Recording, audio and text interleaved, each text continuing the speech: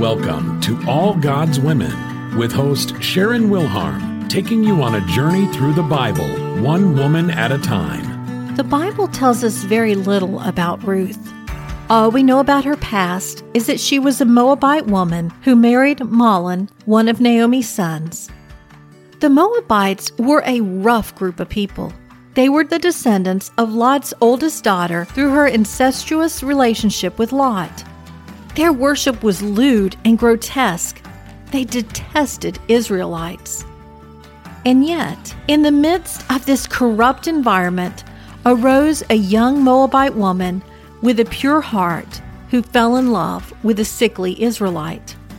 Why would Ruth leave her family and friends, her own country, and the only life she knew to go with her mother-in-law to a foreign country with a foreign god? Ruth was romantic. She saw the ugliness that was Moab and longed for beauty, goodness, and love.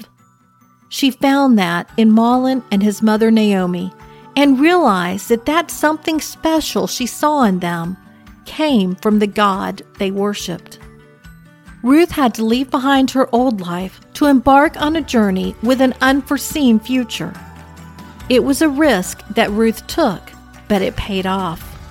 If we truly want to be women of God, we must be willing to leave behind our past life and follow Him and serve Him wherever He calls us.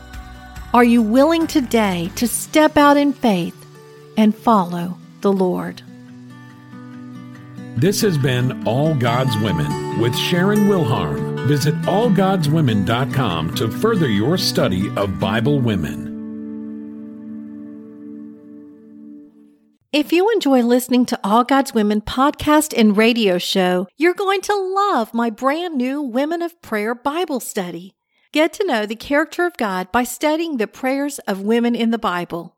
Grab your copy today, available in paperback and Kindle.